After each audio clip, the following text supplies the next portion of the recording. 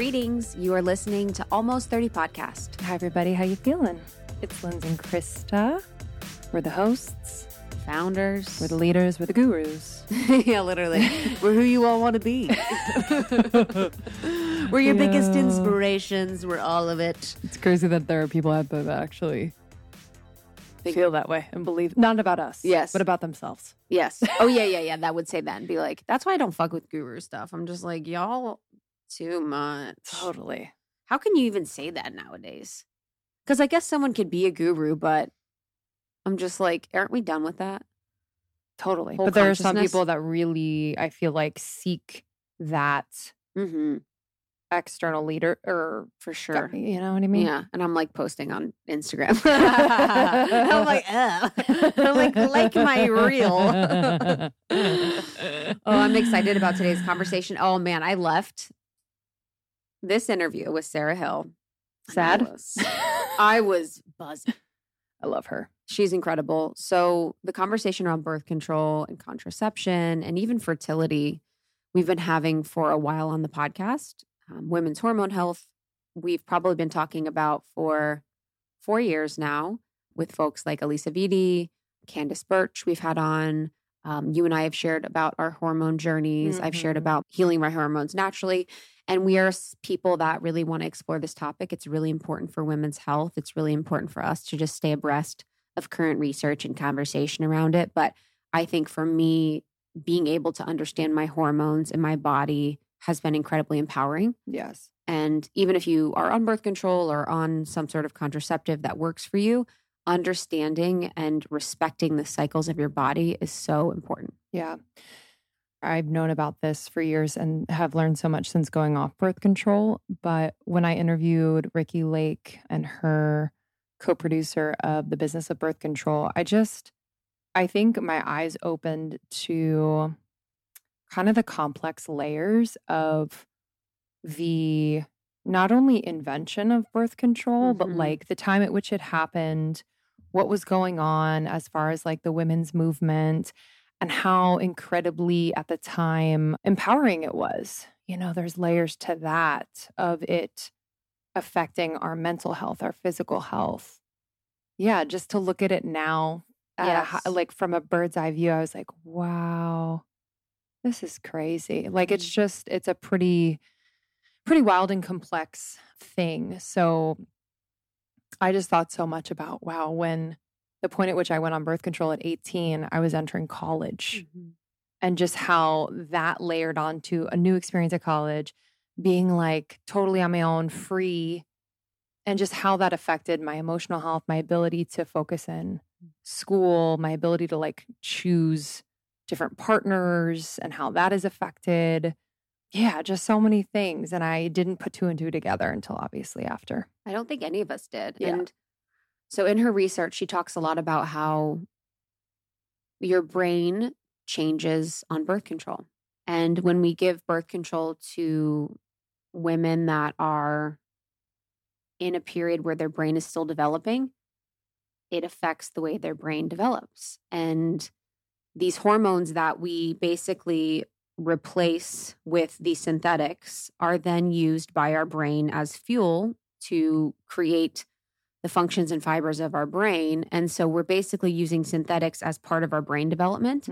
So you're using these synthetic hormones from the birth control for your brain to develop. So what is that doing to us? What is that doing to everything? Mental health, emotional health. And then when you're on birth control, you're attracted to a different type of person.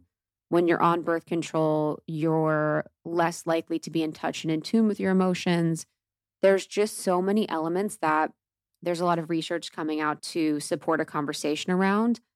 And I cannot believe as a culture and a society how it shaped and impacted so much of what's happening now, because so many people, it was so normalized to be on birth control. And I think it's normal. Like and this is the thing, the beginning of the conversation, we talk a lot about the nuance of understanding and respecting the advances we've made by having birth control available to women. Like it's been incredibly powerful. I'm grateful for it. You know, I was at a point where I needed it, or, you know, needed to not be pregnant at some point in my life. So there is that. So there's the two truths.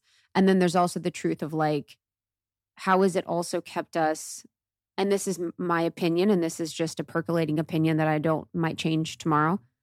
How has it also kept us as like in the capitalism game where we're like, okay, now we're not getting pregnant for as long as we want. And now it's allowing us to advance in our careers. But how is that just more capitalism where it's like, and obviously I'm someone that advances in my career. I want that. But what's that about as the ultimate end goal for our success or for our fulfillment? Totally. Is it to not be pregnant and then also just climb the corporate ladder and like girl boss our way to the sun? 100%. Like, what's the whole goal? So I don't really know. I'm exploring this with you, but I think for me, not being on birth control has been incredibly empowering and beautiful and just loving your body in such a different and unique way. I think for so many of us, it was so shameful to have a period.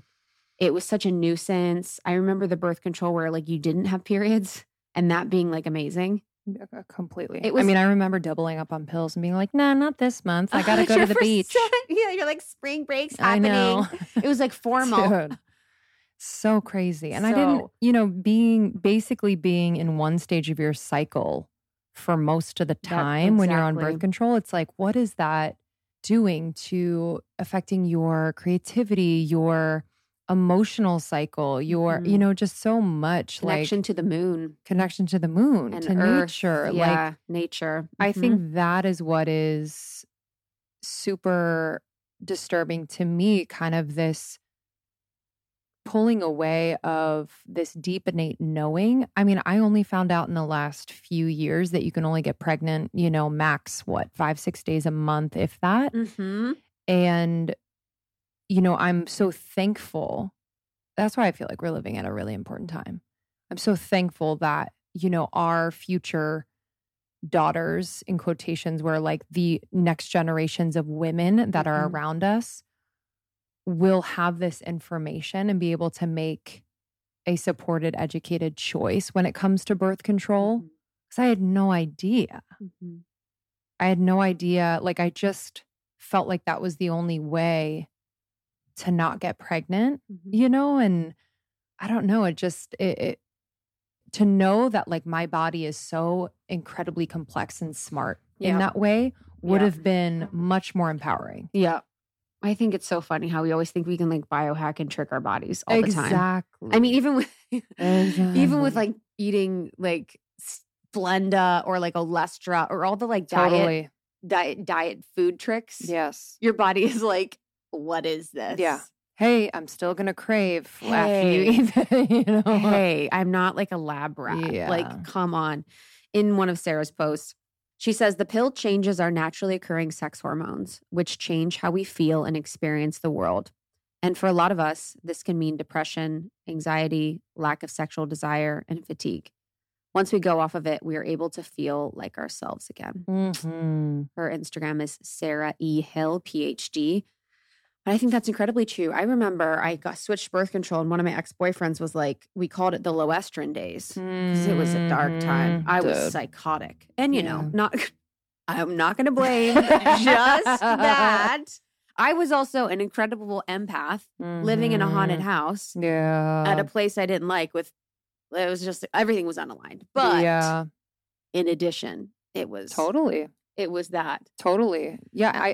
About the sex drive, I talk to a lot of people now who are just coming off birth control or thinking about it and having those like intimate conversations about like, I don't really want to have sex. Like, I don't really have that ability to, or that desire and ability to like experience pleasure. And I mean, basically throughout my whole time that I was on birth control, I faked orgasms. 100%. Like, I would only have them on my own. Like, I never, ever.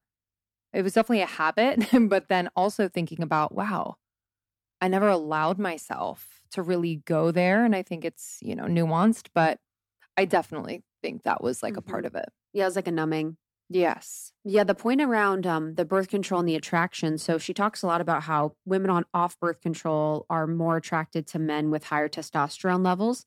And women on birth control are more attracted to men with lower testosterone levels that exhibit more feminine traits and characteristics. Fascinating. That even have a higher estrogen level. So how, as a culture, are we now sort of all on birth control and all sort of moving closer to the middle of polarity. Yeah. Because if we think about polarity, feminine, masculine, and I'm not saying that either pole is better, Yeah. we all dance between, but it's like people when they're off birth control are attracted to different people. So now that there's been so many women on birth control, how has that changed the way that men and the masculine show up? Yes. And feel like they have to be, or the way that they are energetically or as like a group. Mm-hmm. Yeah, it's huge. So if this one was interesting to you, highly recommend the book. This is Your Brain on Birth Control. So good. We also have other episodes. You can search hormones or birth control, almost 30, and find a lot of resources there that will help and support your journey in educating yourself and understanding your body a little bit more, because that's the goal. Our goal is not to shame anyone that's on birth control or an IUD or whatever works best for you. Our goal is to always bring, leading edge, curious conversations to you all so that you can explore these topics and concepts on your own, in your sovereignty, and then make the best decision that works for you. Yeah. Amen. Thank you for listening as always. If you want to learn more about Almost 30 and what we have going on, go to almost30.com. Follow us on Instagram, Almost 30 Podcast. And I'm at Lindsay Simsick. I'm at It's Krista. All right. Enjoy this one and we'll see you on the other side. We love you. All right. Well, I'm so grateful you're here. Thank you. I'm so excited to be here. Long time coming. This is our audience's favorite topic ever.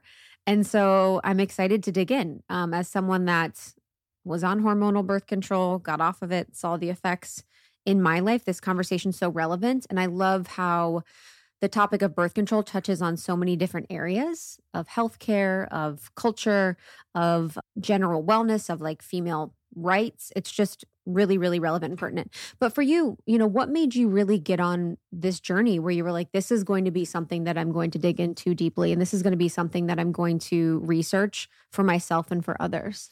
Well, it was really, I was on hormonal birth control for over a decade. And during that time, I was in graduate school. So I was doing my PhD work. A lot of my research had been focused on women and trying to understand women's motivational systems, trying to understand women's hormones and women's brains. And so all this time, I was writing and publishing research on the effects of women's hormones and how that influences women and who women are and the way that they feel. I love that because you're a woman and you're like, how do we feel? Well, I know. Like, tell me research. Well, I know it's so funny. It's like total me search. And, a lot of the research that had been done, up until, 20 years ago or so, a lot of things have been focused on things from a very male type perspective and just assuming that either that men and women experience things exactly the same. And so like, if we just study men, we'll understand how everybody works. Or it was, things being done from sort of a male perspective about what is important to understand. So it was things like aggression, it's like, why are people jerks?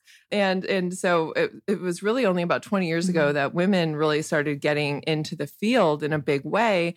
And that's when people started to ask these really interesting questions about like, how does our cycle influence how we feel? And how does our cycle influence our motivation? And like what it is that we're doing.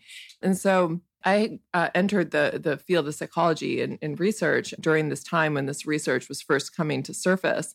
And I got really interested in it myself. And so I started doing this research and I was on the birth control pill the entire time that I'm doing this. So I'm studying hormones and how hormones affect the brain and how women's hormonal changes across the cycle influence how women feel. But I never put two and two together. Like, I am taking a medication that is changing my hormones. Gee, I wonder if that influences how I feel. And then I went off of birth control. So I was on it, like I said, over a decade and all the while I was in graduate school. And then I had my children. And so I was only off of it for very short periods of time before I had each of them because I got pregnant really quickly. And it was after I had my second child, about a year or so after, I went off of birth control, hormonal birth control altogether. And about 3 months after I discontinued, I just was like, hello, world. Like, I feel like I felt like I woke up. I had noticed, like, I was sort of thinking about how I was feeling, and I just had more energy. I felt happier. I felt like exercising again. Like I started going to the gym. I was downloading new music. I was like interested in thinking about sex all the time. I was like noticing attractive men. I mean, it was a total like night and day. It was like, I went from like grayscale, two-dimensional line drawing into like, hello world. What is this? And so I started, it was at that moment when I realized how different I felt, that I had the really embarrassing, like, oh, I was taking a medication that changes my hormones, and I've been studying how hormones affect women, and they affect, who we're attracted to, how much we think about sex, the way we respond to stress. They affect mood, they affect hunger and sleepiness and energy levels. So of course, when you take something that changes your hormones, it's going to change all of those things.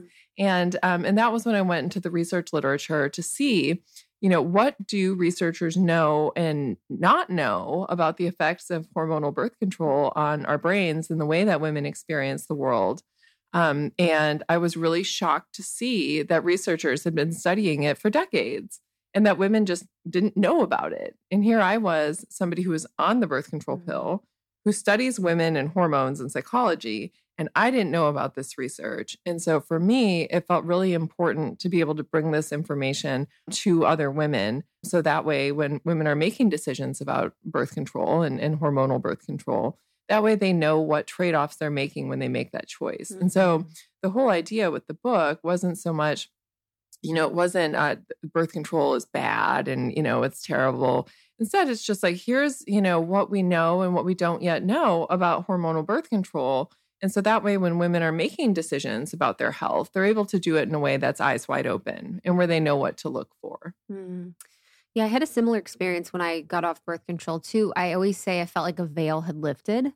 I love that. I was like, whoa, I really like the same. Everything kind of became into color. And I felt like I was really given the opportunity to know myself for the first time. Yeah, I felt really that exact same way. It was very spiritual.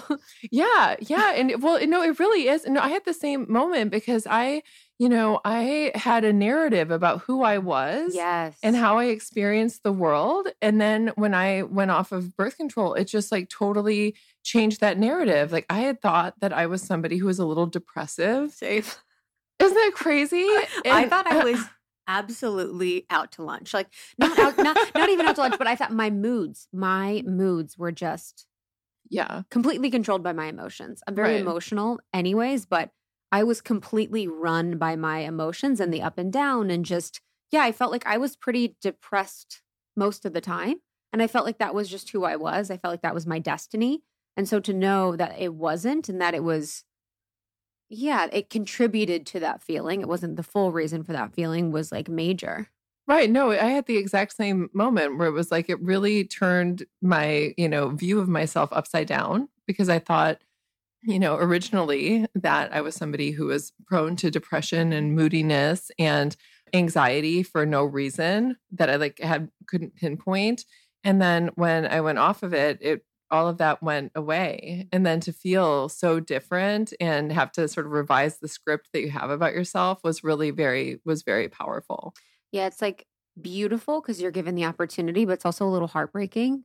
And I think no one from the outside would really know as much as I would because I have access to my internal landscape. But I just felt so sad at times and everything was very gray.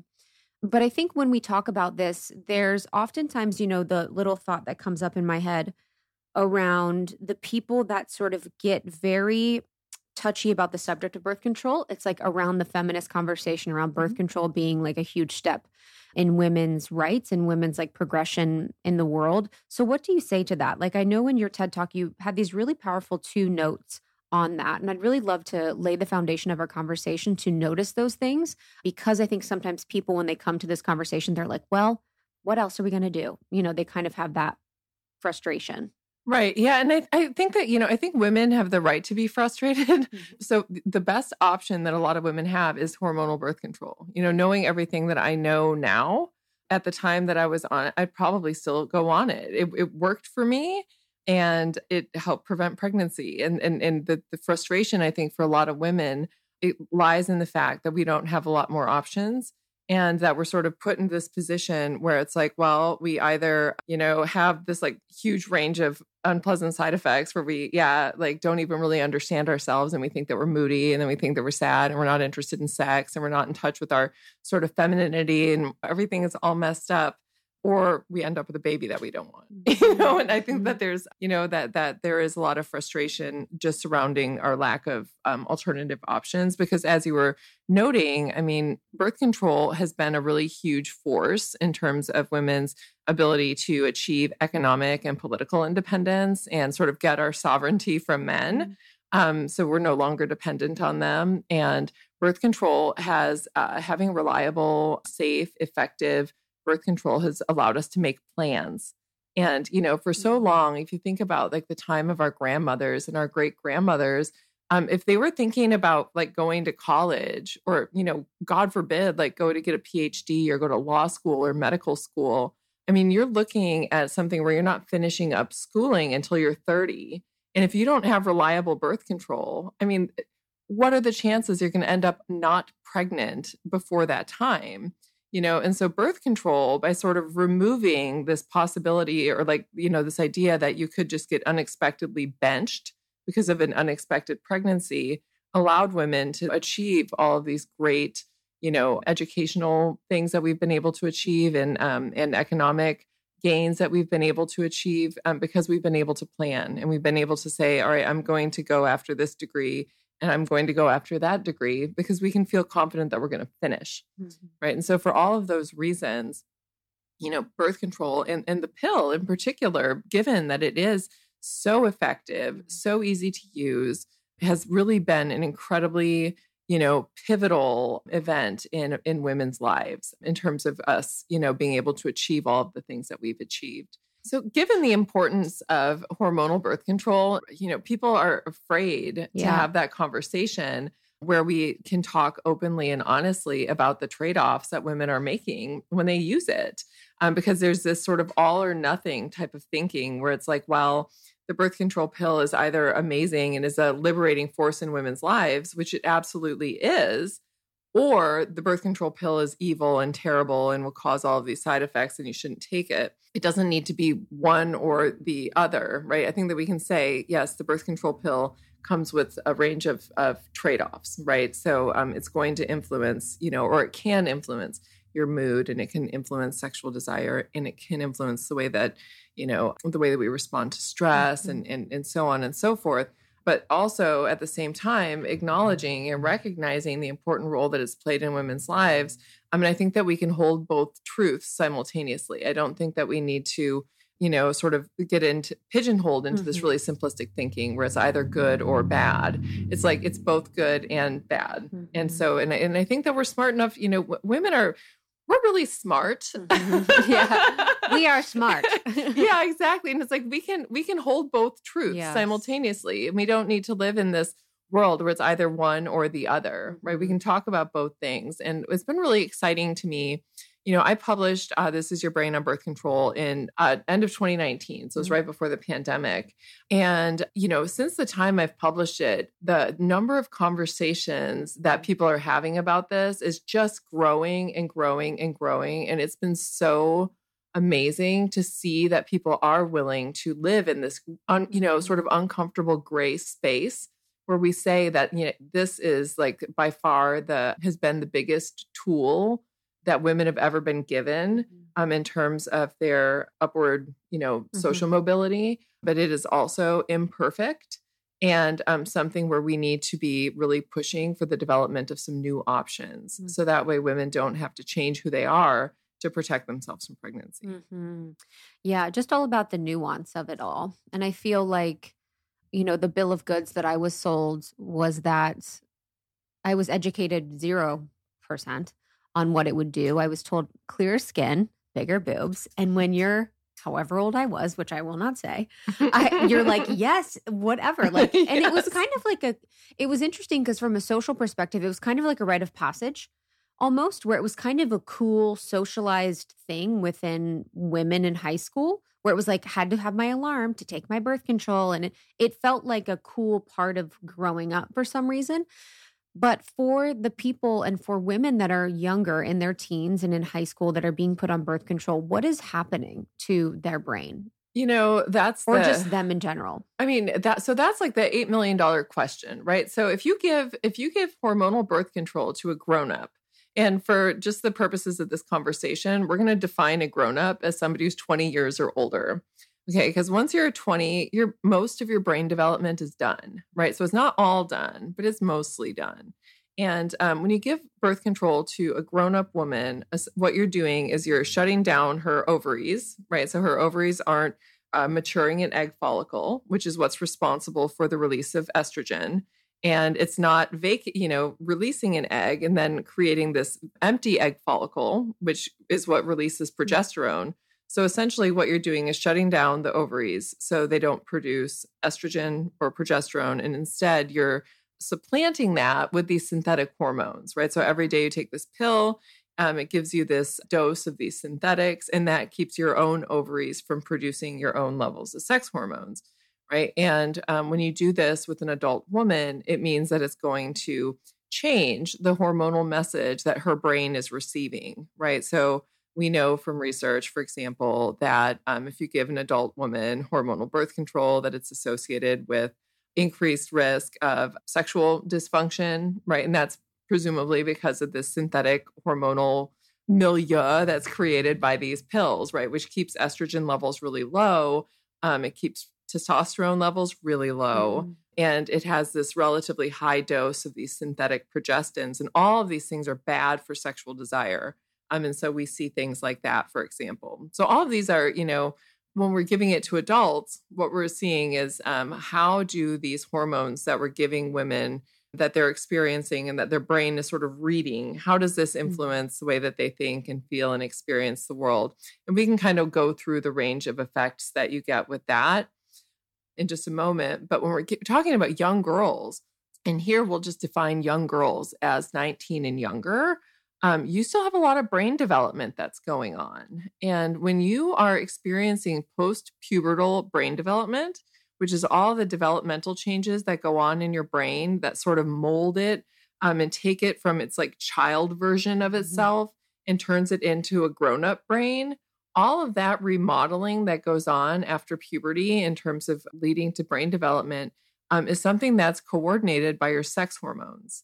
Okay. And so during this period, if you're taking these synthetic hormones, we don't know what that's doing to brain development. And thus far, there have been very, very few studies. I can count them on two hands, the number of studies that have been done looking at the effects of hormonal birth control pill use during adolescence. So again, during this period after, puberty up until about 20, on brain development and then long-term developmental effects. But the research that has been done is beginning to point fingers at a possible link between adolescent birth control pill use and then a greater risk of developing major depressive disorder across your lifetime, even after you're off of hormonal birth control. Wow. And that's pretty scary. And depressive disorder would be periods in time where you have depressive spells, but not clinical depression. No, clinical depression. Okay, so got it. yeah. So when we're talking about the research looking at the developmental effects of taking hormonal birth control when you're still in adolescence. So again, usually between ages 12 to 19 is how we define that. What you find is that women who take it or girls who take it during that time throughout adulthood, they're at an increased risk of developing major depressive disorder. So clinical depression. Wow.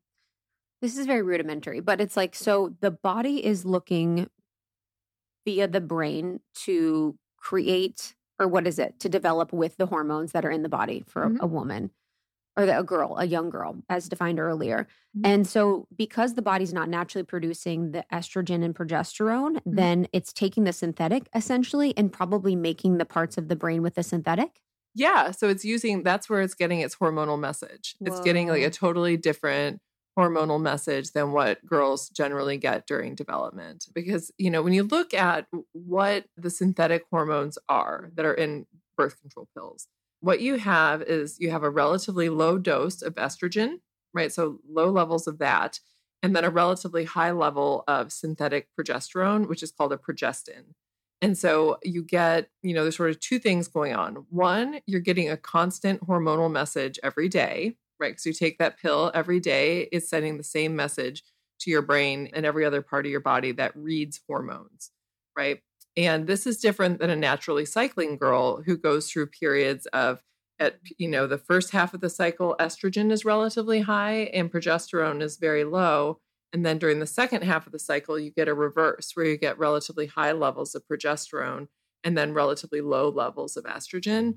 And so for a naturally cycling girl who's developing and going through and her brain is developing, her body is learning to adjust to these waxing and waning of these two, really important female sex hormones, and then, sort of adjusting development in a way that helps to regulate the cycle, regulate the reproductive tract, and then also to shape other parts of the brain that are influenced by hormones.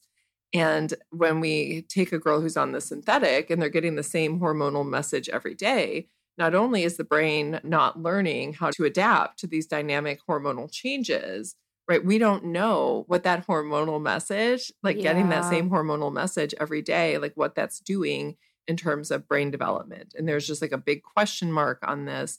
And it's only very recently that researchers and physicians and advocates for women have really started to push for, hey, don't you think it might be kind of a good idea to know what this does to brain development if we're going to be putting 13-year-old girls on it for acne? Mm-hmm. Yeah. So to me, this is a case where I think we need to be very cautious with adolescent birth control pill use just because we don't know. But there's every reason to believe that it's going to influence brain development. We just don't know in what ways and to what degree it matters. And I'm defining matters just in terms of does that actually influence, any sort of development, any sort of outcome, life outcome that girls who have used hormonal birth control during adolescence versus those who did not, any type of life outcomes that those two groups might have. If any of you out there are ready for a reset at the top of the year, I want to recommend Sakara's organic meals. Oh my goodness. These are going to make you feel so fresh. They are going to revive every system in your body. And I honestly feel so cognitively clear. I feel physically energized after I do a week with Sakara or more. And what makes it even better is that they're delicious. You don't have to crash diet or deprive at the top of the year or really any time because you can eat nourishing whole foods and still feel amazing. So if you haven't heard of Sakara, Sakara delivers science-backed, rich, plant-based nutrition programs and wellness essentials right to your door. They're ready-to-eat meals, are nutritionally designed to deliver results from weight management and eased bloating to boosted energy, clearer skin. And honestly, it feels like I have a private chef delivering food straight to my door. They work with nutritionists and doctors to create meals and supplements tailored to their clients' biggest health concerns. They have different nutritional programs like the Metabolism Reset, the Fresh Start Cleanse, the Performance System. All of these you can customize to the length of time that you would like, and you can customize certain aspects of the program that you want included. Their food is so freaking bomb. And they have supplements and snacks on their website as well. The granola is one of my faves, the Sakara Classic Superfood Granola.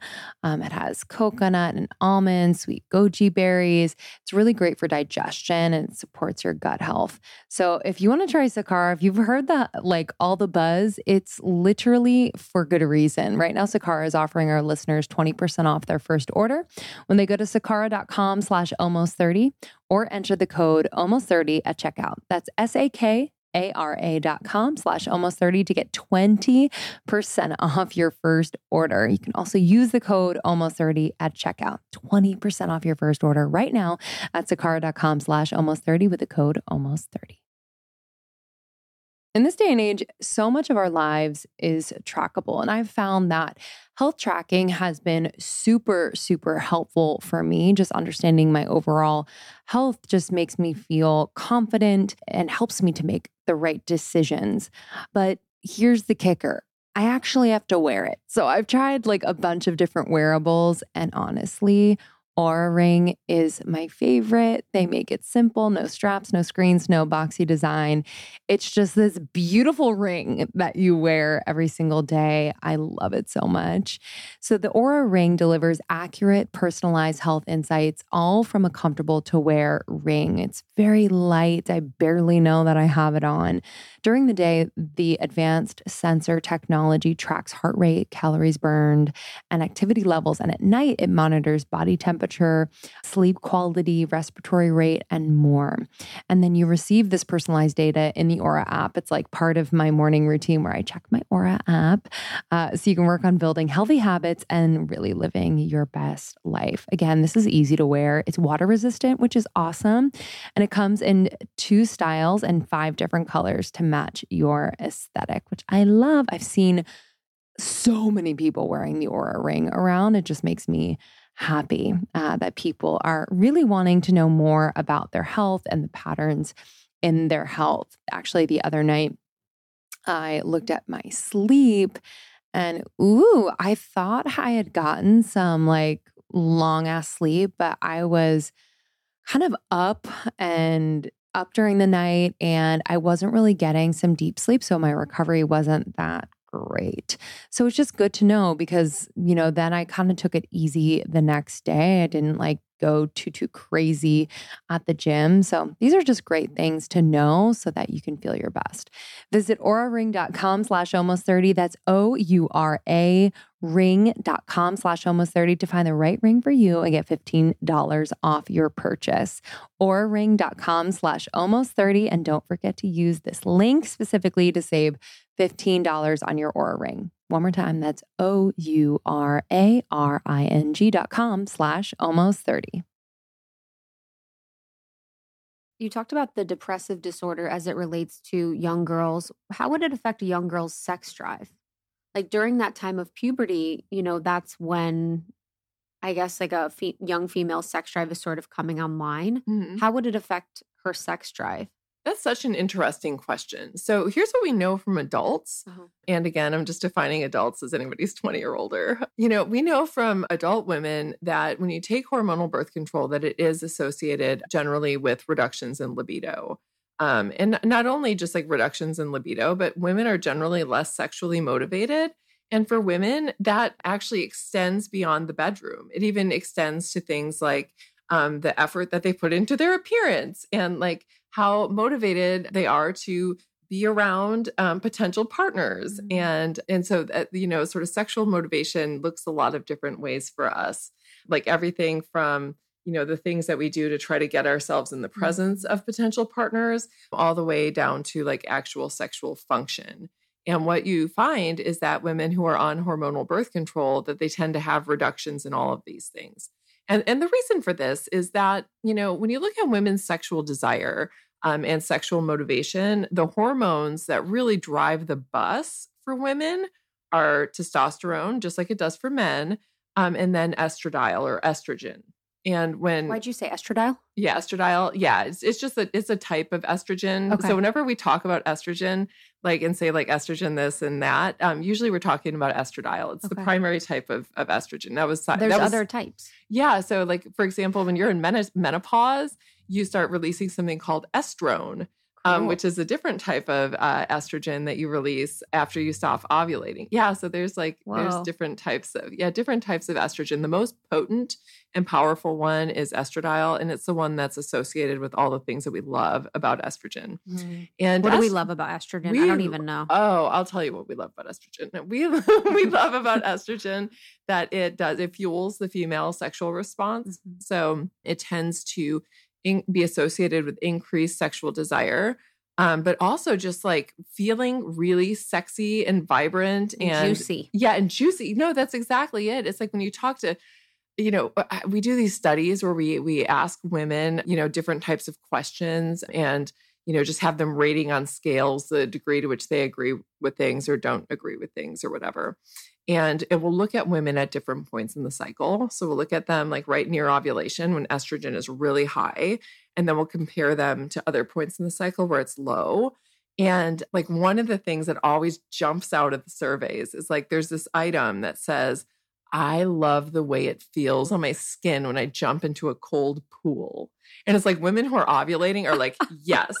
And it's like, and they want to try new things. Like they tend to be like more interested in trying new things, any type of what we call in psychology, like we call it sensation seeking, where they're just like looking for something, you know, and they feel juicy and they feel like like, I don't know about you, but I'll never forget. I can't wait for this. I will never forget the first like when I first like sort of had an ovulatory moment after being on the pill for so long. I was getting on an airplane. I was traveling somewhere for a conference, and I just felt like a tigress. Right? Yes. I was like walking through the airplane, and I'm just like, you know, looking at all these, you know, sort of these businessmen, and I'm just like, hello, hey, I'm taking my coach seat as I walk past first class. Yeah, no, exactly. It's like I'm gonna like lean over and like put my suitcase up. Can someone help me push this up? Like I just can't do it. I'm just a little woman. I can't do that myself.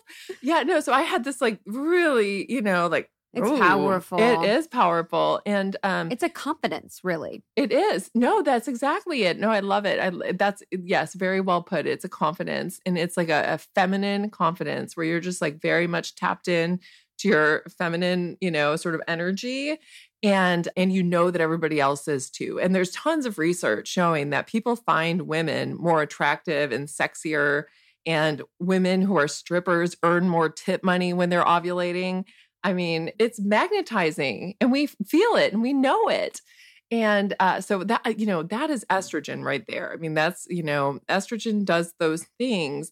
And so when you take hormonal birth control and it shuts down your ovaries, so you're not producing any estrogen, and then it's just giving you these tiny amounts of estrogen in the pill form, but then giving you huge amounts of these synthetic progestins, which is synthetic progesterone. And that has the opposite effect on libido. So progesterone actually makes you not want to have sex. It's associated with reductions in libido, which is why a lot of times when women, you know, in the week or so up to their period, their sex drive is just like, you know, it's like, I guess we could do that. Or we could like play a board game. Like we could watch actually watch Netflix and chill. Yeah. And so, and that's progesterone. And so like when you're taking the pill, all you're getting is that same hormonal message, which is just like, watch a movie and order pizza, watch a movie and order pizza. Wow. And so you're never like getting that like, hello world feeling that you get when you're naturally cycling. So you never get to experience that space of being sort of estrogen dominant, that estrogen dominant phase in the cycle. And so, you know, we find that women who are on hormonal birth control, they tend to have lower libido. They tend to be less interested in anything related to sensation seeking. So they're not as interested in, you know, in trying new things, trying new foods, trying new experiences relative to women who are not on hormonal birth control. Wow. They tend to have a reduced sexual function. So you also... What's sexual function? Sexual function, we're actually talking about the nuts and bolts of the sexual response. Okay. So looking at things like lubrication, looking at things like the ability to climax, and those things can be reduced on hormonal birth control as well for all of these reasons. Wow. This is kind of a weird correlation, but because I believe that this birth control and us being on it affects so many different aspects of our culture and world, it's so interesting that I feel like so many people are on it. It's so normalized. And how when you're a young person and you get put on hormonal birth control and you're sort of in that phase where you're like, I think we all should be sexually active, but I'm not really sure what's going on and I don't feel really sexual. And then there's like a hyper focus on the way that you look. I wonder if in our culture, we're so focused on the way that we look now, not only because of social media, but because when you have that, like the hormones turn off, you like are like, I feel like I should be sexual, but you don't feel it. So we're just kind of focused on the physical aspect of it instead of like the energetics of like actually feeling sexy or in the mood. You know, that's so interesting that you say that. Like, I think that's fascinating. It's my next book. Yeah, no, I love it. No, I love it. Perfect. Write that book. I'll read it. So excited about it. So I'm thinking about this research that was done it wasn't looking at how it was sort of like women were seeing themselves, but I think I love this idea that it's almost like we're not feeling it, right? Because we're not concentrated on sexiness and just like that feeling of the like sensations. energy. Yes, exactly. Sex is sensational. Yeah, no, you're exactly right. And so it's like you're not focusing on that. And instead, it's like you're checking boxes, right? Like I'm going to have eyelashes out to here. Yes. And I'm going to, and I'm going push to up bras. Yeah, and yeah, boobs out to booty, there. Yeah, booty workout. booty out to there. Yes. And so it's like we're making this checklist instead of actually just like feeling the sensation of sex. And when women who are naturally cycling, so who are not on the pill, during the phase in their cycle when estrogen is high, which again is like the sex kitten hormone that like gets us really attuned to our own sexiness, and also men, that when estrogen is high in the cycle, that women tend to really be tuned into these things, right? They're really tuned into this sort of intangible sexiness quality in men. And when you boil down, in terms of research, terms like what is sexiness in men, what a lot of research finds is that it tends to be qualities associated with testosterone, right? And so things that are square jaw, deep set, eyes, a dominant personality. So even like personality traits can be associated with testosterone. So even not if it's not necessarily physical ones, being sort of charismatic and sort of a powerful person. And women really kind of, glom on to those qualities at high fertility when estrogen is high. And research has been showing this for like 20 years. Like estrogen increases women's sexual desire. Estrogen increases women's attention to sexiness in men and so on and so forth. And so it was about 10 years ago that researchers said, well, if estrogen, sort of increases the priority that women are placing on these intangible sexy qualities, what happens when women go on the birth control pill and estrogen is shut down? And so they've looked at partner preferences in women who choose their partners when they're on the pill versus off the pill. And what they find is that women who choose their partners when they were on the pill are essentially doing the checkbox thing that we were talking about. It's like, does he have a good job? Check.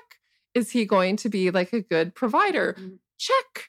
And you tend to find that women who chose their partners when they were on the pill, that they're more satisfied with these aspects of their relationships because that's what they were picking. And then for women who chose their partners when they were naturally cycling, what you tend to see is that they placed a greater priority on sexiness, and they tend to have more active sex lives, and they tend to have more sexual satisfaction.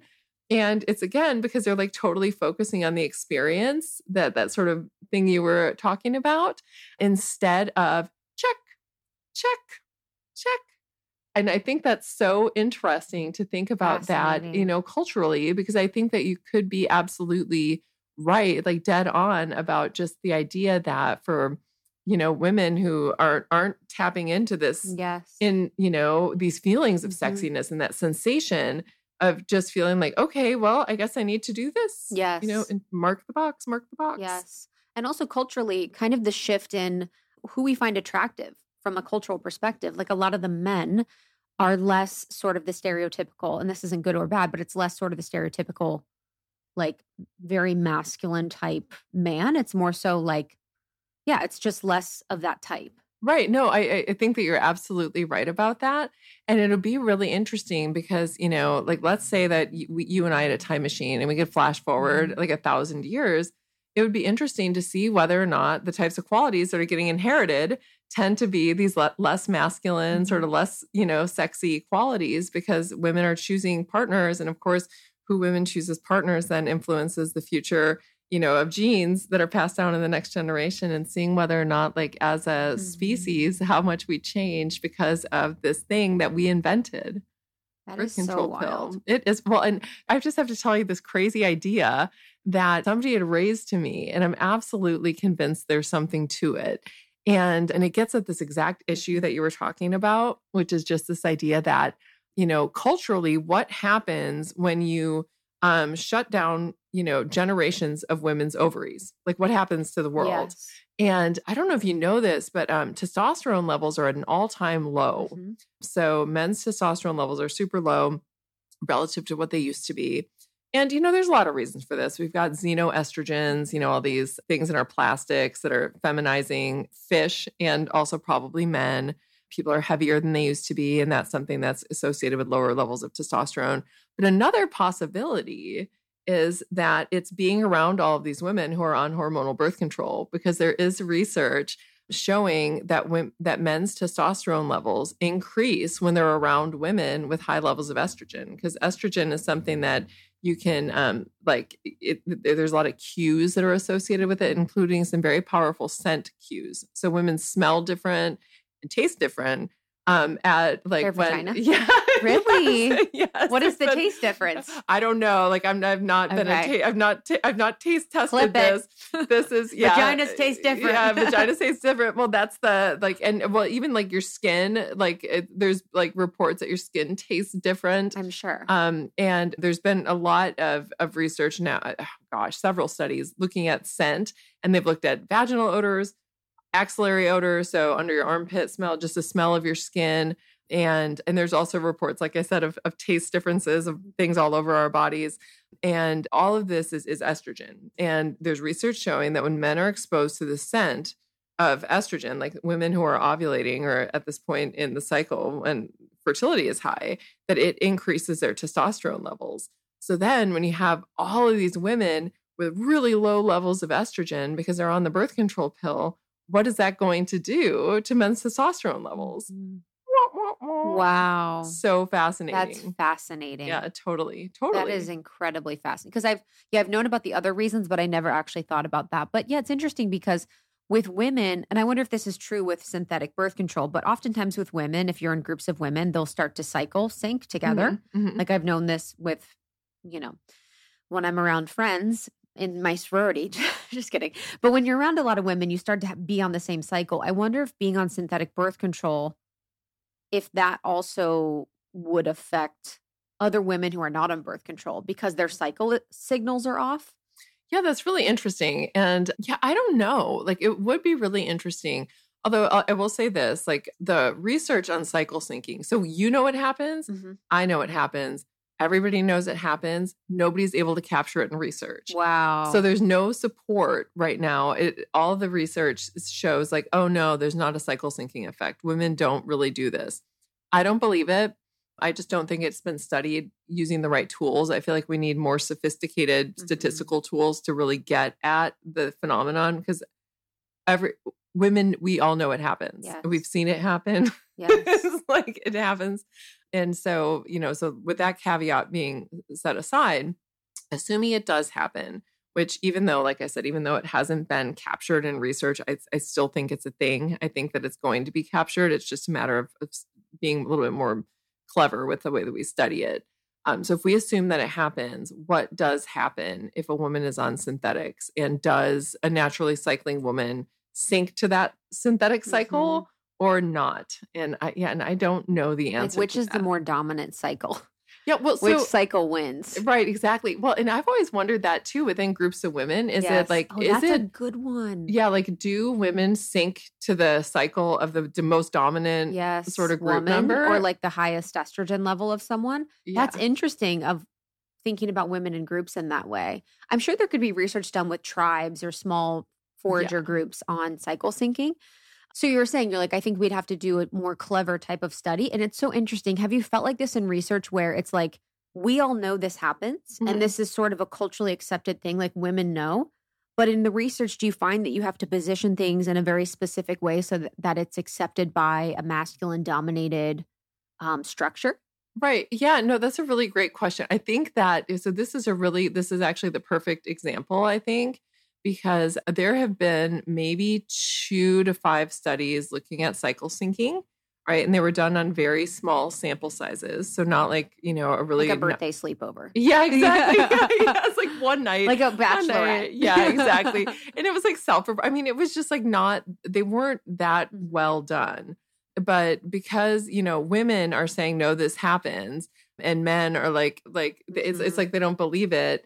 Everybody is like if the party line is there's no cycle syncing, right? So men are like, nope, there's no cycle syncing. That's just women imagining this thing going on again. Crazy women with their crazy ideas about their bodies, and it's very quick to dismiss the idea that this doesn't happen based on very little evidence because, absence of evidence is not evidence of absence. And so just not being able to capture something doesn't mean it does not exist. And this is one of those cases. And I think that if this was something different, right, if this was not something that women know happens and that we're the ones sort of reporting on, that the standards of evidence would be completely different. Yes. And even with all of this research on the ovulatory cycle, so again, the ovulatory cycle is just our what we refer to as the menstrual cycle, just because ovulation is the main event. There's been in the last 20 years this research looking at the way that women's changing hormones over the cycle influence their attraction to men and their sexual interest and their motivation and so on and so forth. There is more scrutiny on that research than there is on any research on any other topic in the entire field of psychology. There's so much scrutiny on it. And it's because it's looking at women and it's looking at our hormones. And the people who are like manning the witch hunt, who are like looking to say, no, this research doesn't matter. And no, women don't change, how they feel across the cycle. It's men. Of course. And it's men who are essentially saying like, this thing that you say is important isn't actually important. And when you look at the data support that, yes, this is a real phenomenon. And when you talk to women and like the way that it actually influences their lives, it is absolutely a real phenomenon. Like, I don't know naturally cycling women who say, oh, no, I feel exactly the same every day. Mm-hmm. Like every day.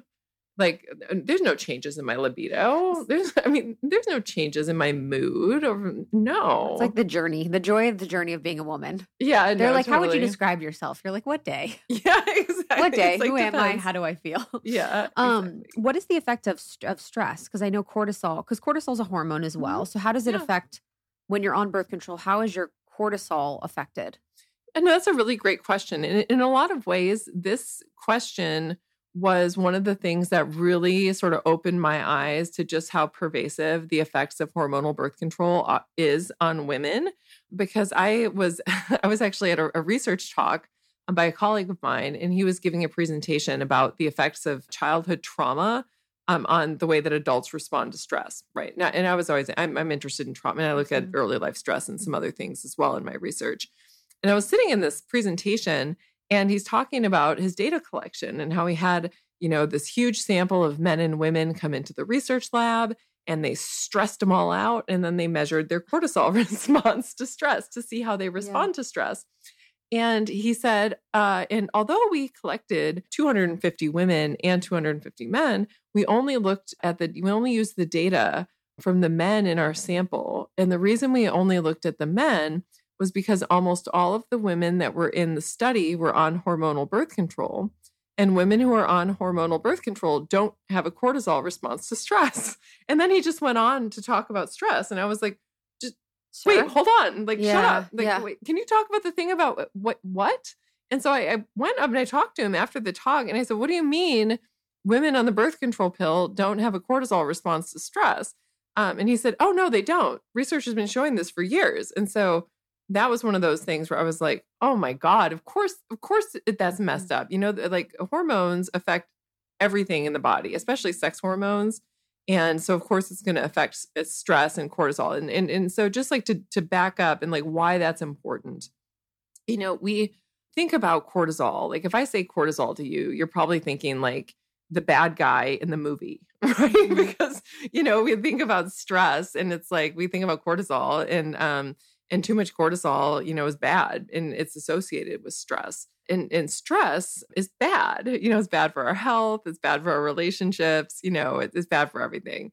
But cortisol isn't what causes stress, right? Cortisol is what our body releases in response to stress to cope with stress. And so cortisol is something that when we're experiencing something stressful, we absolutely want to have it on the scene. Because what it does is it primes our brain to learn. So that way we can be quick on our feet and we're able to remember and learn from the stressful experience that we're undergoing. So that way, if we encounter something similar in the future, we're better prepared. It dumps fat and sugar into our bloodstream. So that way, if we need to make a quick getaway, we can. And also having a lot of fat and sugar in our bloodstreams allows us to think quickly because our brain is a glucose hog and it uses a lot of our body's energy. And so it's essentially making all of this energy available so we can be quick on our toes and be able to think really quickly. And so having a dynamic cortisol response to stress is something that's a very functional part of being a human, like an adult human being. And to learn that an otherwise healthy adult isn't experiencing cortisol in response to stress is really alarming. And it's really alarming because one, it means that they're going to be less able to cope with stress, which they seem to be. There's a lot of research linking what we call like a blunted cortisol response or no cortisol response to stress with a lack of ability to cope with stress, and things like major depressive disorder, which is something that can set in when you're repeatedly exposed to stress that you can't cope with. Yeah, I was thinking about that with anxiety. Yeah. It would be like your body's like, I'm stressed, but I can't figure out how to deal with it. I feel overwhelmed. Yes. Like completely overwhelmed. And then it just shuts down and can turn into depression. Yeah. And so to see this was very alarming. And I went back to the research literature, and lo and behold, researchers since the 1990s have been publishing on this lack of cortisol response in response to stress among pill-taking women.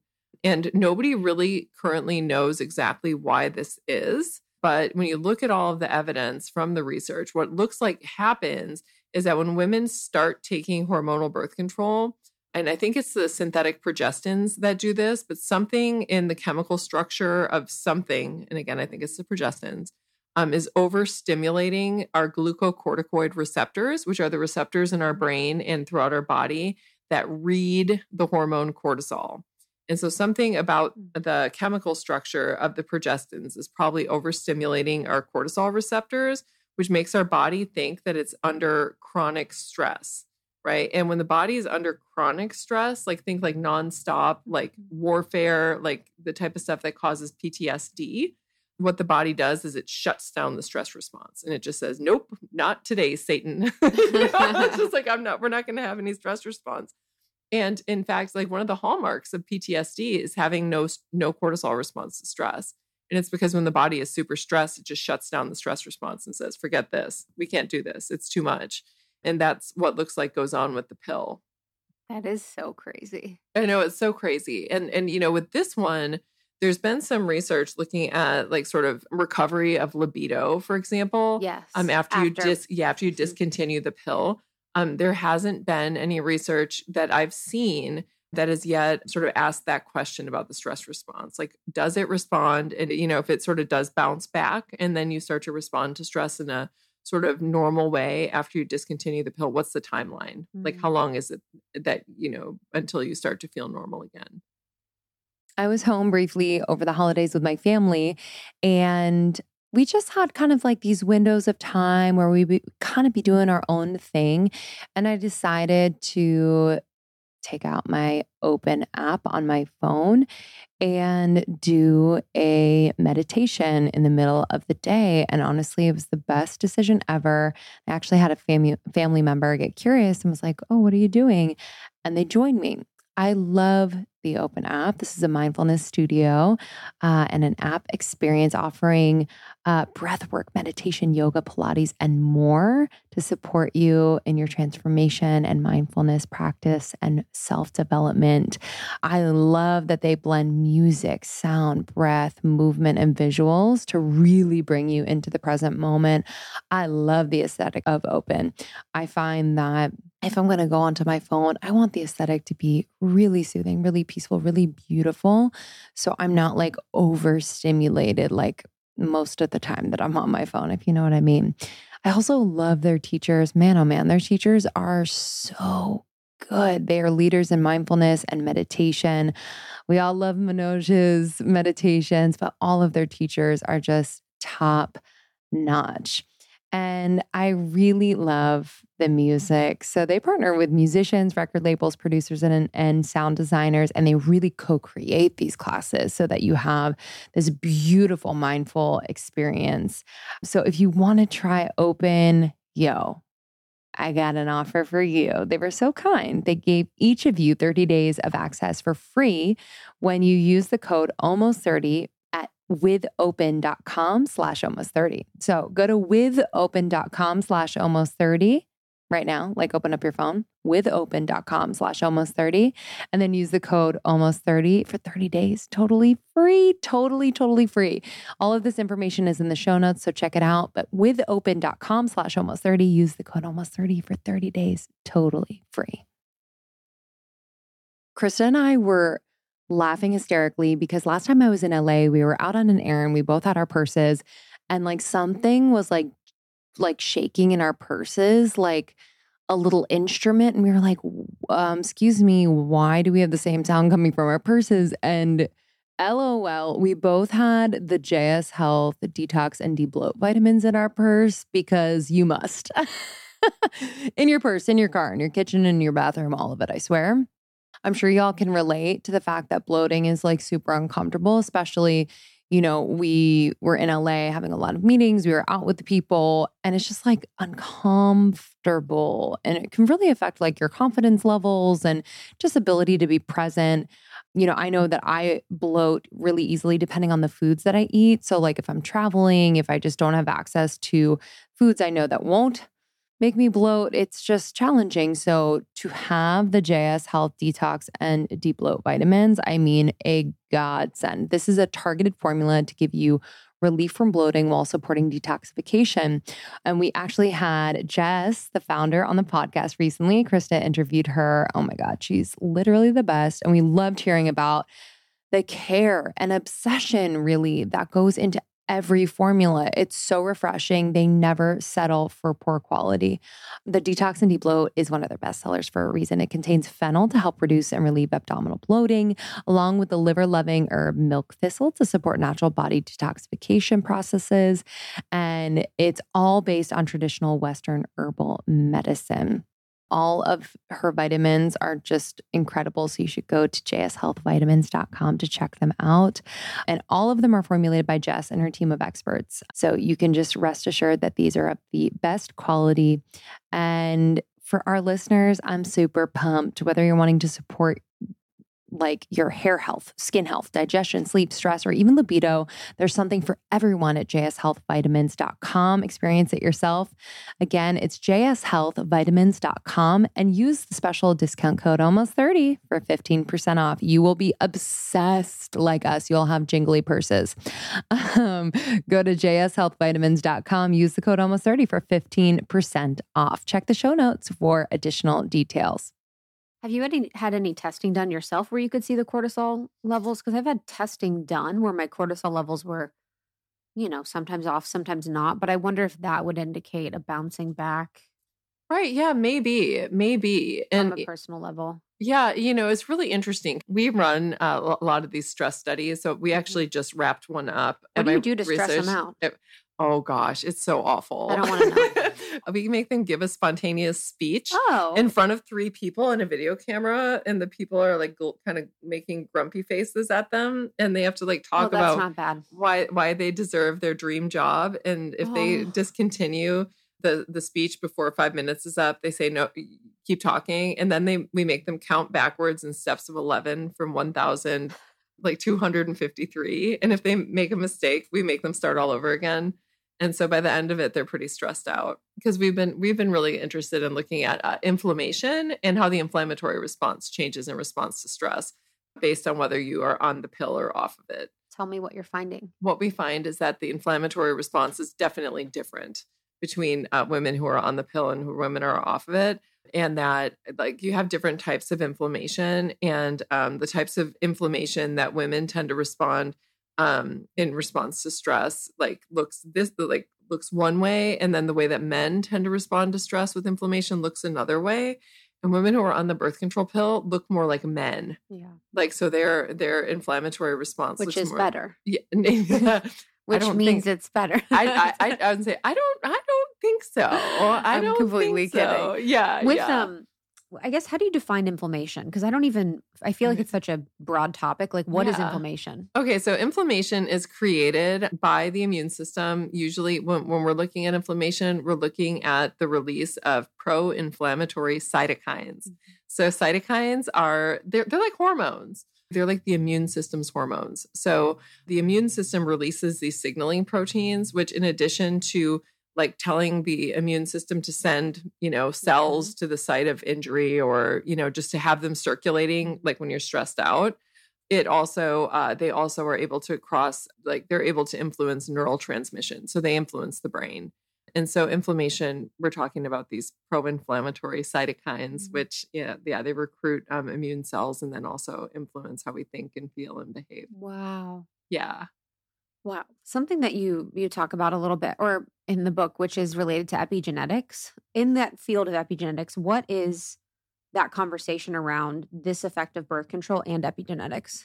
That's like such a cool question, and it's not one that there's a good answer to. So this is one of those things that there's question marks about, but we don't really have any answers because we don't know, when we just think about like what is the effect of using hormonal birth control on ourselves, and then how does that influence by whether we take it early in development or later in development when we're an adult. There's also the question of how does taking that then influence our, like what genes are expressed in our children that we have later, and how does it influence like what sort of genes are turned on and turned off within our own genome. And there's not a whole lot of answers to that just yet. I think it would also be impacted by the choice of mate. Yes. So if you're choosing a different mate because you're on birth control and you have a different perspective of what's attractive or not, then that would also influence your genetics of your children too. Yeah, no, absolutely. And there is some really interesting research showing that, naturally cycling women, and again, this is particularly at near times in the cycle when estrogen is high and like close to ovulation, that women tend to prefer the scent of genetically dissimilar men. And this is actually something that's very adaptive to prefer a partner who's different from you immunologically, because it will increase the sort of, at least the theory goes, that it'll increase the health of your children, because if you choose somebody as a partner who has different immune genes than you have yourself, then it's going to increase the number of different types of germs that your kids are able to pick up on. Just because of the way that all of the genetics work with this particular part of the immune system, which I won't get into. But so essentially, it's this idea that we might be able to smell the scent of people who are genetically compatible to us, particularly at points in the cycle when estrogen is high. And research finds that when women are on the birth control pill, and again, we're keeping estrogen really low, and they find that you don't have this preference, and that sometimes some researchers have found that women who are on the pill actually prefer the scent of men who have immune genes that are similar to their own. And so all of these things could potentially have an impact on the health of the children. And, one thing that I've been really interested in studying, and I'm having a research call with, do you know Natural Cycles? Yeah. Yeah. I work with them. Oh, do you? I love them. I work with them too. Amazing. Yeah, no, they're The awesome. best. No, they're the best. And so I've been doing research with them for the past couple of years just to better understand women and understand better women's cycles. And we recently finished a study that I'll give you a little spoiler alert about, where we look at the frequency of sexual behavior among women who chose their partners when they were on the pill or off the pill. And we look at their sexual behavior over the course of the cycle, because they log sex and they log libido. And what we found was that women who chose their partners when they were on the pill, there were no differences in their libido over the cycle, right, compared to women who chose their partners off the pill. So they had the same level of sex drive. But when you look at actual sexual behavior over the course of the cycle, the women who chose their partners on the pill, you're having much less sex than women who chose their partners while they were naturally cycling. Wow. And again, which is consistent with this idea of when you're not on the pill and you're really tapped into like sexiness and just like what you feel, that's going to increase the probability that you choose a partner that's just delicious to you and that you just like want to sit on their lap and make out with them all day. Mm-hmm. Right. And then if you choose somebody, when you're on the pill, you're more likely to choose the check boxes, like check. You're like check. looking at their LinkedIn profile. You're like, this works. Yeah. You're like, okay, he went to a good school. Yeah. It's like nice picture. Yeah. And so one thing that we're doing with them right now, I want to look at whether women choose their partners on or off the pill, and then the length of time that they spend on their trying to conceive journey. And do we get differences in the rates of spontaneous or unexplained infertility when you have women who are trying to get pregnant when they chose their partner when they were on the pill? Because if they weren't like sort of honing in on some of these qualities that would be associated with health of offspring and genetic compatibility, it could potentially make it more difficult for them to conceive, increasing their probability of having difficulty getting pregnant. And then, of course, we would like to follow up with them to then also see like how healthy the kids, like are the kids healthy? Like how is the pregnancy? How healthy is the pregnancy? And so that's my research meeting this coming week. Wow. Yeah. Have you found impacts on fertility and getting pregnant for people that are on birth control? Has it impacted people's ability to be pregnant and have healthy pregnancies? The short answer is no, right? So there's been a lot of research into this question, as you might imagine, and there's no evidence showing that there's any differences in fertility of women who were ever users of birth control or never users of birth control. But this being said, well, the one difference that they find is that there's a little bit of a lag time difference where I think that it's like just because if you were on the pill, it can take a month or 2 months to be able to start ovulating again. But other than that, they don't find any differences. Sort of like broadly speaking, though, this isn't something that's like caused by the pill, but it's influenced by the pill. Women are having children later than ever before. And of course, as you get older, it's more difficult to get pregnant. And when we're on the pill, a lot of times what happens is you end up staying non-pregnant for a really long time. And I think that because, the pill sort of allows us to not have to get pregnant when it's not convenient for us, that, culturally, it's been associated with reduced fertility just simply because women are waiting till longer to have babies. But on an individual level, it is not related to reductions in fertility.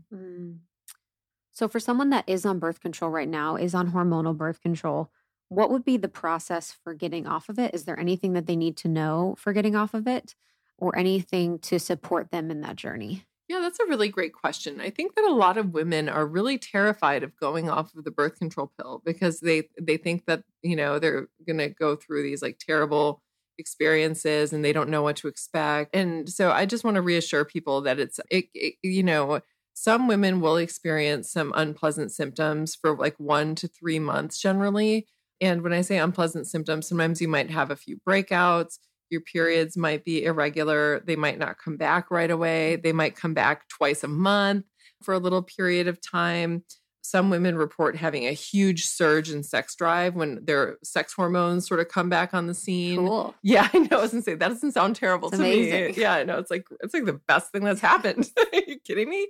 But for a lot of women, it's not that big of a deal. They're able to seamlessly transition off. That was the case for me. I didn't really notice anything until a couple months later. And then I was just like, hello world. Like, yeah.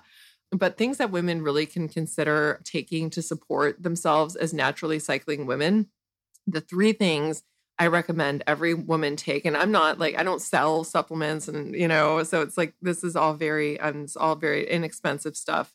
I recommend magnesium because magnesium it's very supportive of menstrual cycle health and it's also associated with mental health. It's a wonder mineral. It is a wonder mineral. It's my number 1 recommendation. Me too. For sleep, staying regular. Yep. Everything. No, it's the best. So magnesium's number 1. Number 2 is zinc. And number three is B6. And why so B6?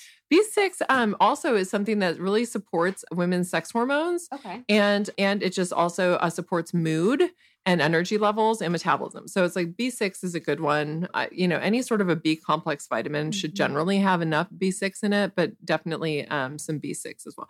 And always vitamin D because we're also deficient. Mm-hmm. Okay. So for anyone that's currently on non-hormonal IUDs, are there similar effects of non-hormonal types of birth control like that? Or is it just hormonal that's impacting people in these ways? It's just the hormonal stuff that has, a lot of these effects of, the stress response and libido and mood and partner choice. Anything that's sort of shutting down your ovaries, which these hormones do, will have that range of effects. The effects of things like non-hormonal IUD, for example, are going to be different. And because it's not a hormonal product, it's not going to be shutting down the ovaries. But that being said, when you're on the copper IUD, there have been some reports of, some women do experience things like anxiety and depression when they're on it. And sometimes their doctors will tell them that it's all in their head, right? The classic doctor line, like there's no hormones in there, so you should be feeling just fine. And but no, the copper IUD can cause an inflammatory response, and some women's systems are incredibly sensitive to inflammation.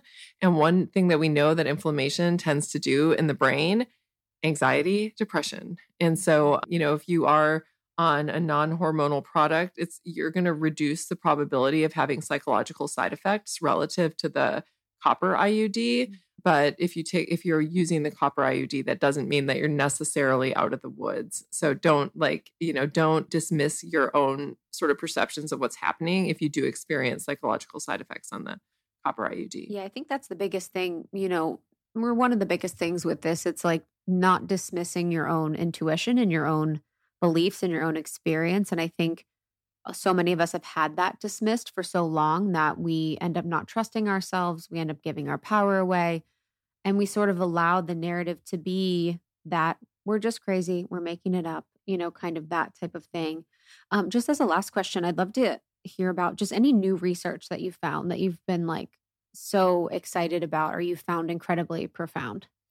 Oh, gosh. So the natural cycles study that I just told you about, the one where we were looking at the differences in sexual behavior of women who chose their partners on or off of the pill, was something that was incredibly provocative. And just given the number of women who were in the sample and that were able to look at it in this really non-reactive way of having them report it, just logging their sexual behavior over the cycle, that really to me was so validating of what, I'd heard women talking about.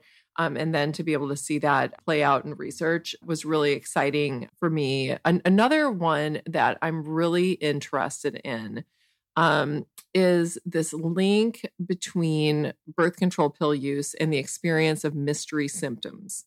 So I had this experience very much, and it was when I was on a particular type of hormonal birth control. It was a vaginal ring. Which one's that one? It was the don't play I don't want to defame, but there's a vaginal ring. Okay, you just put it up. You just put it up there, and it releases hormones. Okay, and not everybody has this response. I thought it was like a spermicide. No, there is one of those too. Okay. No, this is a vaginal ring that releases hormones throughout the month, and you usually replace it once a month. Okay. And not everybody might have this effect, but when I was on it, I was constantly having mystery symptoms. I was like, I can't breathe. They're like, I have this weird itchy rash. I was at the doctor constantly. And it was and my doctor was like, I don't know what's wrong with you. I don't know what's wrong with you. And one would expect that this could happen because progestins can modulate what goes on with the immune system. Okay. And our immune system, when our immune system is telling our body that something's not right, that's what creates the experience of anxiety over weird symptoms, right? So in part, those feelings that we get when we're like, what's going on in my body? Why does it feel this way? I feel anxious about that. What is that? That is our nervous system and our immune system working together to put together, sort of action that will get us to fix a problem, right? It's kind of like when you feel sick, that's your immune system telling your brain, go and do something, take care of yourself, get some medicine, you aren't well. And so I was really interested in whether the synthetics in birth control pills would actually, because they influence the immune system. And we know that because progesterone is a very powerful, it's called an immunomodulatory hormone. It just means that it affects the immune system. So progesterone affects the immune system. The birth control pill is therefore going to affect the immune system. And could it be that these changes might be responsible for women's experience of mystery symptoms? And we are finding, in fact, that women who are users of hormonal birth control, that they are experiencing more sort of mystery symptoms. And now we're trying to better understand the role of immunological changes that occur in response to birth control pill use on that. I'm really excited about that because I really love the idea of being able to validate women's experiences of what's going on in their body, because that's like such a powerless situation when you're a woman and you feel like your body's falling apart and it's doing all these things and you have all these symptoms and you don't know why. Your doctor doesn't believe you. And to be able to say, yes, there's a reason. Here's what it is, and here's what's happening. So both to validate and then to relieve fear from women, like that's really exciting to me. Especially for those that are immunocompromised. Mm-hmm. Immune disorders and immunological, I guess, symptoms, I guess, are on the rise. Like autoimmunity. Yeah. Autoimmune is on the rise. So I wonder if that has to do with it too. Oh, absolutely. Yeah. And there's been some work. I mean, given the sort of effects of progesterone on the immune system, there's been a lot of research recently looking at the role of birth control pill use and the likelihood of developing autoimmunity of different types. And there is an association between birth control pill use and certain types of autoimmune disease. And we know that autoimmune diseases are very much hormonally mediated. I mean, women suffer from them. I forget what the rate is, but it's like 10 times as frequently as men or something. It's like, it's a big sex difference. And we tend to see that they, the probability of autoimmunity increases near puberty. And then as you enter menopause, it goes away. Your symptoms get alleviated. And so we know it's hormonally that they're hormonally mediated in some way. And so that's one of the other sort of frontiers in research right now, is trying to better understand the role of women's sex hormones and then also synthetics on the development of autoimmunity. It's so mind-blowing how many aspects of our lives that this seems to touch. It's like culturally, how there's a shift culturally from like the standard ideas of masculinity, it feels like, to like a more softer, more feminine type. And then there's also around in culture when we're talking about the obsession with looks rather than the obsession with like the sensational experience within the body.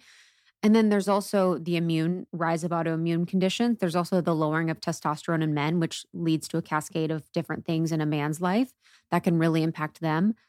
And mental health issues too. The impact on mental health, the impact on libido, which impacts like relationships between people, and the desire to have sex. It's really wild. It is really wild. I mean, to say that, so the British version of this book is called How the Pill Changes Everything. And I think it does. Wow. I think it does. It changes everything. It's like when we think about the fact that our hormones are part of what our brain uses to create who we are, right? And so then we give these to generations of women. That's going to change what individual women do. And women don't live in a vacuum, right? We live in a world, right? And so when we change what women do, it's going to change what their friends do. It's going to change what their, who the romantic partners are that they choose. It's going to choose what jobs they go into. It's going to choose their career preferences. I mean, the way that this has changed our world and touched our world already is staggering. Staggering. Totally. Last question. So when I think about this, I think about the impacts on the West, because that's where I live and that's where I grew up. But are the impacts of birth control seen from a global perspective in the same way, or is the birth control really focused on the West? When you look at the rates of use, it's definitely higher in the West. I mean, the Western world, you see the highest rates of birth control use. And so it'd be really interesting to look at sort of culturally how this ends up, sort of shaping the way that our culture evolves versus the cultures that do not use birth control use, and just sort of seeing like you're talking about, right? These like cascading effects of, these ripple effects of pill use and how that sort of changes the world over time. Can't wait. And for recommendations for naturally cycling women, what would you suggest? Oh, no, I love Natural Cycles. And today they just announced they're partnering with Oura Ring. Oh my God, I love my Oura Ring. Yeah, I know. It's like going to make life so much easier. Wait, you're allowed to do that? Do your temperature then with your Oura Ring? Yeah. Whoa. Totally. I know. Take all my data. I know. It's just like, seriously, like, so it's so smart. So I think something like that is like hugely important in terms of like getting in touch with your body. I really like Flow also. Love Flow. Yeah, no, I love Flow too. They're great. I think that that's another really good one in terms of getting in touch with your cycle. And then, yeah, just those vitamins that we talked about, and then there's like other great resources. There's some great reading by Dr. Jolene Brighton, wrote a book, Beyond the Pill, and Dr. Laura Brighton wrote The Period Repair Manual, which if you're somebody who has irregular cycles, you have PCOS or endometriosis, one of these conditions that doctors almost always just prescribe people the pill to try to, treat. Laura Brighton's book does a really good job of like helping you identify like what you can do that's not the birth control pill and try to get your period back on track. And she's super smart and it's very effective stuff. So those are other things I would recommend for women. Love it. Beautiful. This was so exciting. Thank you so much for joining. Thanks. And I'd also like to say my own book. I mean, it's so funny. That's the major. Duh. Yeah. That's so funny. I'm like, no, I recommend everybody else's books. They're so good. I'm like, I think I wrote one of those too. It's pretty good. Yeah. Yeah. So of course, this is Your Brain on Birth Control, which of course I wrote to sort of detail the different ways that the pill influences women's brains and behavior. And then also, just sort of giving them a snapshot of what's in different types of birth control. And so that way they can better troubleshoot if they're on it to help find one that works for them. Love that. We'll have it in the show notes and everything too. Thank you so much for your work. Thank you for all that you do. I really appreciate it. And I'm so glad that we're at a point where this conversation is like people want it and they're less scared of it. It feels less radioactive when we're kind of like talking about it. So I'm so grateful to bring this info to our audience today. Thank you. Thank you for having me. This was so fun. Thank you again to Sarah Hill. Her Instagram is Sarah E. Hill, PhD, and the book is Brain on Birth Control. And thank you for listening. As always, if you loved this episode, one of the best things that you can do is share with a friend. It starts a conversation, and I've found in our community that it just brings you closer together to have these more thoughtful, meaningful conversations. So share it with a friend. And again, if you want to learn more about Almost 30, go to almost30.com. We have courses and programs that we have uploaded that you can get evergreen now. So if you want to get Sacredness of Being Single or Life Edit or Law of One or Podcast Pro, anything that we've done from an Almost 30 perspective is now available evergreen in our shop. So at almost30.com, you can grab it. Highly recommend. And we'll see you on the next one. Love you guys. Bye. Bye.